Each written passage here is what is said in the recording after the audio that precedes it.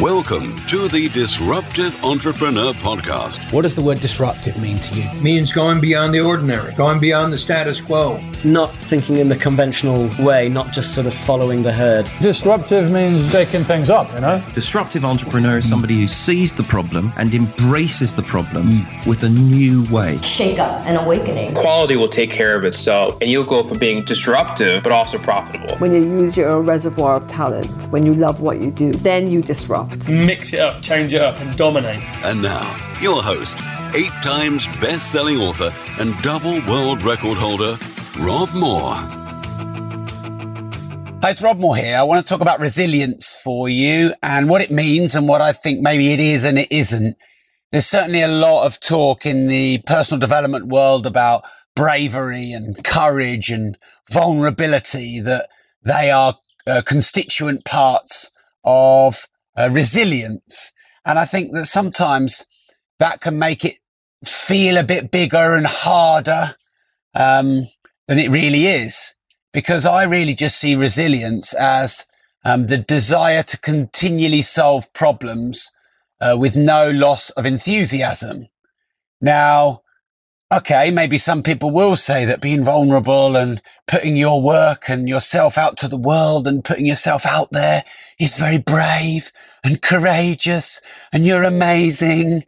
But then I think that it just puts more pressure onto it. I mean, it's not really that big of a deal, to put yourself and your work out there into the world. Okay, no one likes to be rejected. And, there's a bit of a paradox. I'm saying that. And when I was an artist, I didn't like putting myself and my art out into the world because, I didn't want people to reject my work because I'd see that as rejecting me. And so then I'd feel weak and not resilient or strong, but that would have an effect of making me want to do it even less.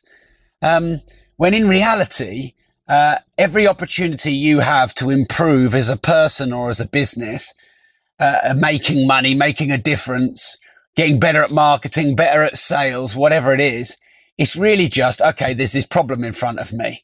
I don't need to make it bigger than it is. I just need to solve it, whether I need to learn how to sell better or, need to hire a staff member or manage my time better or get out there and do a live video or start my podcast.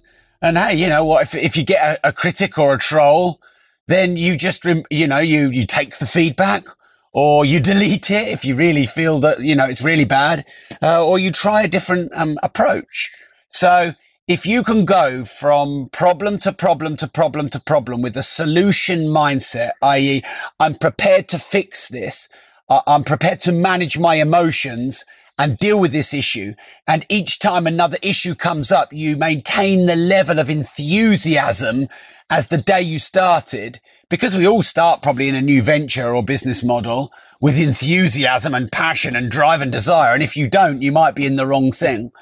But, a lot of people, they feel like they get beaten down over time, because they take rejection and there's more problems and they solve one problem and another problem comes, or they made a mistake and then they make it again, or they solve a problem and then it happens again and again and again. But I don't know how many problems you're going to have to solve in one area before that problem doesn't happen anymore. They say, don't they, that the smart people will learn from their mistakes, or won't make the same mistake twice. But sometimes you have to make the same mistake 30 or 40 or 50 times. I've had literally 10, 11 PAs. I've had pretty much a PA per year. And I think 5 or 6 PAs in, my business partner said, Rob, maybe you're not meant to have a PA, maybe you got to find another way of doing it. And I was like, no, I'm just going to keep going. And I'm going to try and learn to be better, to be a better employer and partner to my PA, to try and learn from why some have moved on. But then also realize where it's not always me. Maybe it wasn't a right fit, or they were in the wrong role, or just working for the wrong person, and not giving up, because I know that I have two PAs and I need them in my life. I couldn't do without it. And sometimes you think the world's at fault. Sometimes you think other people are at fault. And sometimes you think you can't do this. But you just keep bringing in these new challenges and issues. You roll your sleeves up and you go, okay, I'm going to deal with this problem. So to summarize then, I think if we talk too much about bravery and courage and and vulnerability, we can build resilience up to be something a lot harder and more, like emotionally volatile and vulnerable on us than it actually has to be. There's first world problems, and then there's the developing third world problems. And critics and trolls and how people react to your social media and dealing with clients and complaints and, you maybe not quite earning the 50 grand a month that you want. They're all first world problems. And you know what? They're not that difficult when you can put food on the table, when you've got clean water.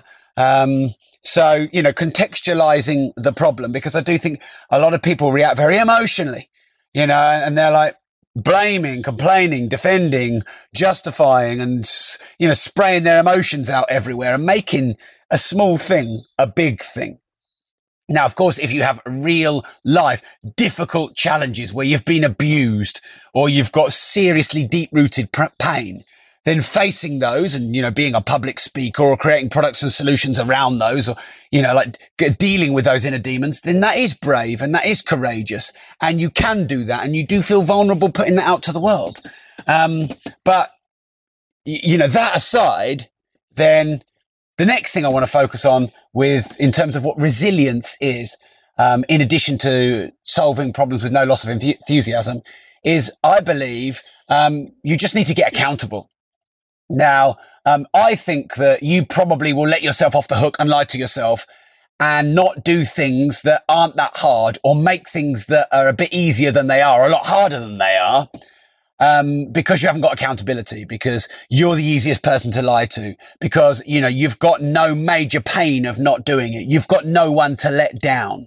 Whereas if you had forced external accountability, mentors you paid for, social media, commitments, I'm going to do this and share it to a lot of people, like the before and after gym photos, or, setting your vision of what you're going to achieve in 3 years, sharing your goals, having accountability partners, having coaches, the more external accountability you have, the more it forces you and takes away the choice to go and solve the problems and implement the actions that you want. And then you build resilience through forced accountability. And usually speaking, you will only do the things that you have to do, and you'll let yourself off the hook of the things you want to do, or you might do, or you feel you need to do, but you don't have to do. If I said to you, you've got to go out and make 100 grand in the next 12 months, or your kids will get kidnapped, or the things or the people that you value the most, you will lose. It's a given. It's done. You will go and do it because you have forced accountability. I like to pay book critics to come to my offices, about 15 of them. I pay their travel and their expenses to come and critique my book. And I book it on a 2-day specific date about 2 months before I get started writing. Once I'm starting writing my book, about 2 months after that, I book this day in and I pay for 15 people to come and critique the book. And it cost me a few £1,000 and a lot of embarrassment from a lot of people who really want to read my book if I didn't get that book done. And that's pretty much the only thing that makes me hit deadlines on the book. Whereas you could get 49 chapters out of 50, have no deadline or accountability, and then you could spend 3 months doing the last chapter or never finish the book. There are millions of people out there with half-written, unfinished books, or they've got 5 books on the go. Where, and you could say, well, if you've got a publisher and a deadline to meet, that's accountability. That is, but it's not really painful. But if you've got a lot to lose, then that is forced accountability, and that forces out your resilience, because there's no choice. When there's choice, there's no resilience. But when there is no choice, you just naturally take on this action orientated mindset. You go and get it delivered. You make less excuses, and then that naturally pushes you out of your comfort zone and makes you more resilient, to use that word. So, are you getting out external forced accountability? For probably 10 years, I've just been playing around in the gym, I've been doing weights and workouts, but I haven't really got a sweat on. I haven't really been incrementally upping the weights. I haven't been that great with my diet. And I've probably just maintained in the last 10 years. I've probably not really gone backwards or forwards. And then I went to a new boxing gym. I gave them a few £100 up front. And I just said, right, I want to do at least 2 sessions a week with, a proper boxing coach. And I've done 3 sessions in the last week, and I've got parts of my body I didn't even know existed that ache deep within the bones. And, you know, I've trained harder in the last week than I have in the last year because I have a coach kicking my ass and I paid money up front to get it done. And, you know, people may deem or perceive that I'm motivated or resilient or whatever, but I'm just the same as everybody else. I'll let myself off the hook of a load of stuff because I'm easy to lie to.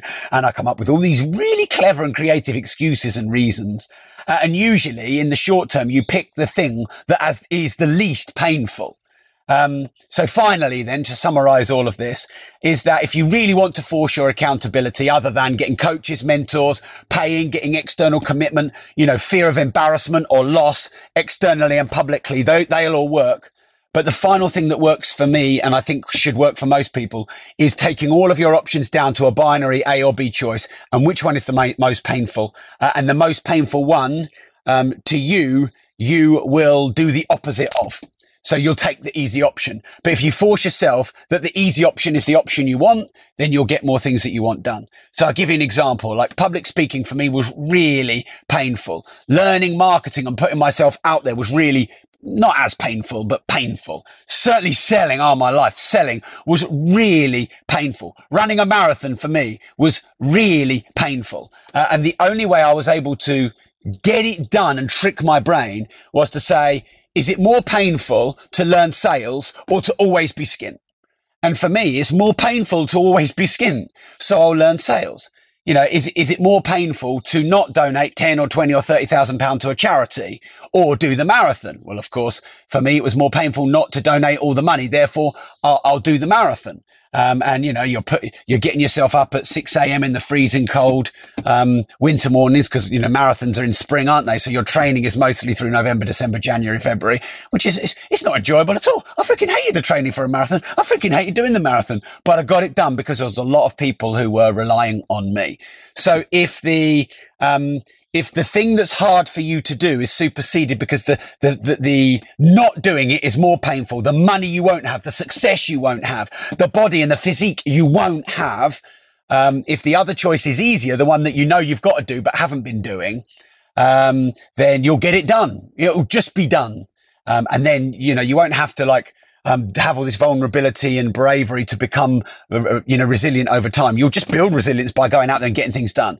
You know, sometimes we talk a lot around all these emotions when in reality, going out there and getting something pretty hard and meaningful done, just get it done. And it's not very easy and you don't like doing it, but you get it done. Like a boxing session. You know, I do 3-minute rounds, 1 minute break, 3-minute round, 1 minute break, 3-minute round, 1 minute break. And he just does that set for half an hour. And half of the way in, after a minute and a half, I do not want to do it anymore. My arms are giving out. I've got no power. I'm absolutely knackered. He's pushing me, but I can't get out of it. There is no way I'm getting out of it. And then afterwards, you know, that high you feel afterwards.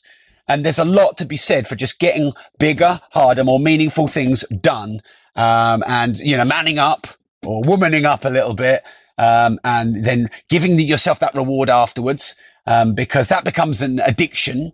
A lot of people are addicted to really hard physical training, because of that high afterwards. Now, you don't just get that high from physical exercise. You know, when you finish a book, if you ever finish a book is one of the hardest things to do. In my view anyway, with all the things I've done in business, but a book was the hardest. I mean, I spoke for 47 hours straight with no breaks and got the world record for the longest ever individual speech. And writing a book for me is 5 times as hard. And when you get a book done, the feeling of elation and satisfaction and self-worth, you know, it all just fills. It's a great feeling and it's worth doing. So, you know, try to catch yourself out doing the cheap, easy things for the short-term fix and go for the bigger, more meaningful things that might take more time and might not be easy. And your brain's always trying to procrastinate out of it. But when you get it done, you'll feel great and that'll become an addiction. And therefore you'll basically be addicted to success because you're addicted to bigger and harder tasks, which will drive you towards success.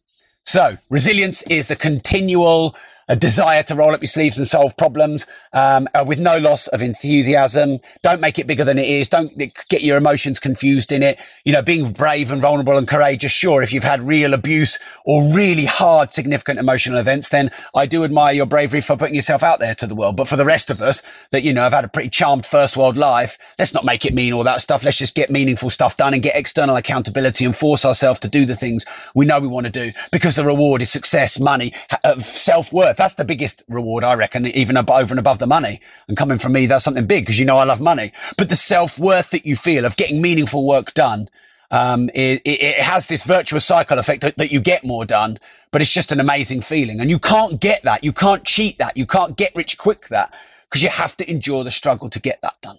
All right. Thanks for tuning in. It's always a pleasure to, be part of your world. Thanks for following me. I'm very grateful for everything you do with me, for me.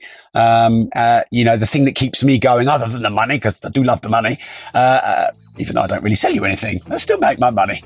And that is when you get success and results. And, I'm getting a lot of emails on a daily basis now of people who've, got something meaningful out of my work. And that means the world to me. So thank you for that. If you don't risk anything, you risk everything.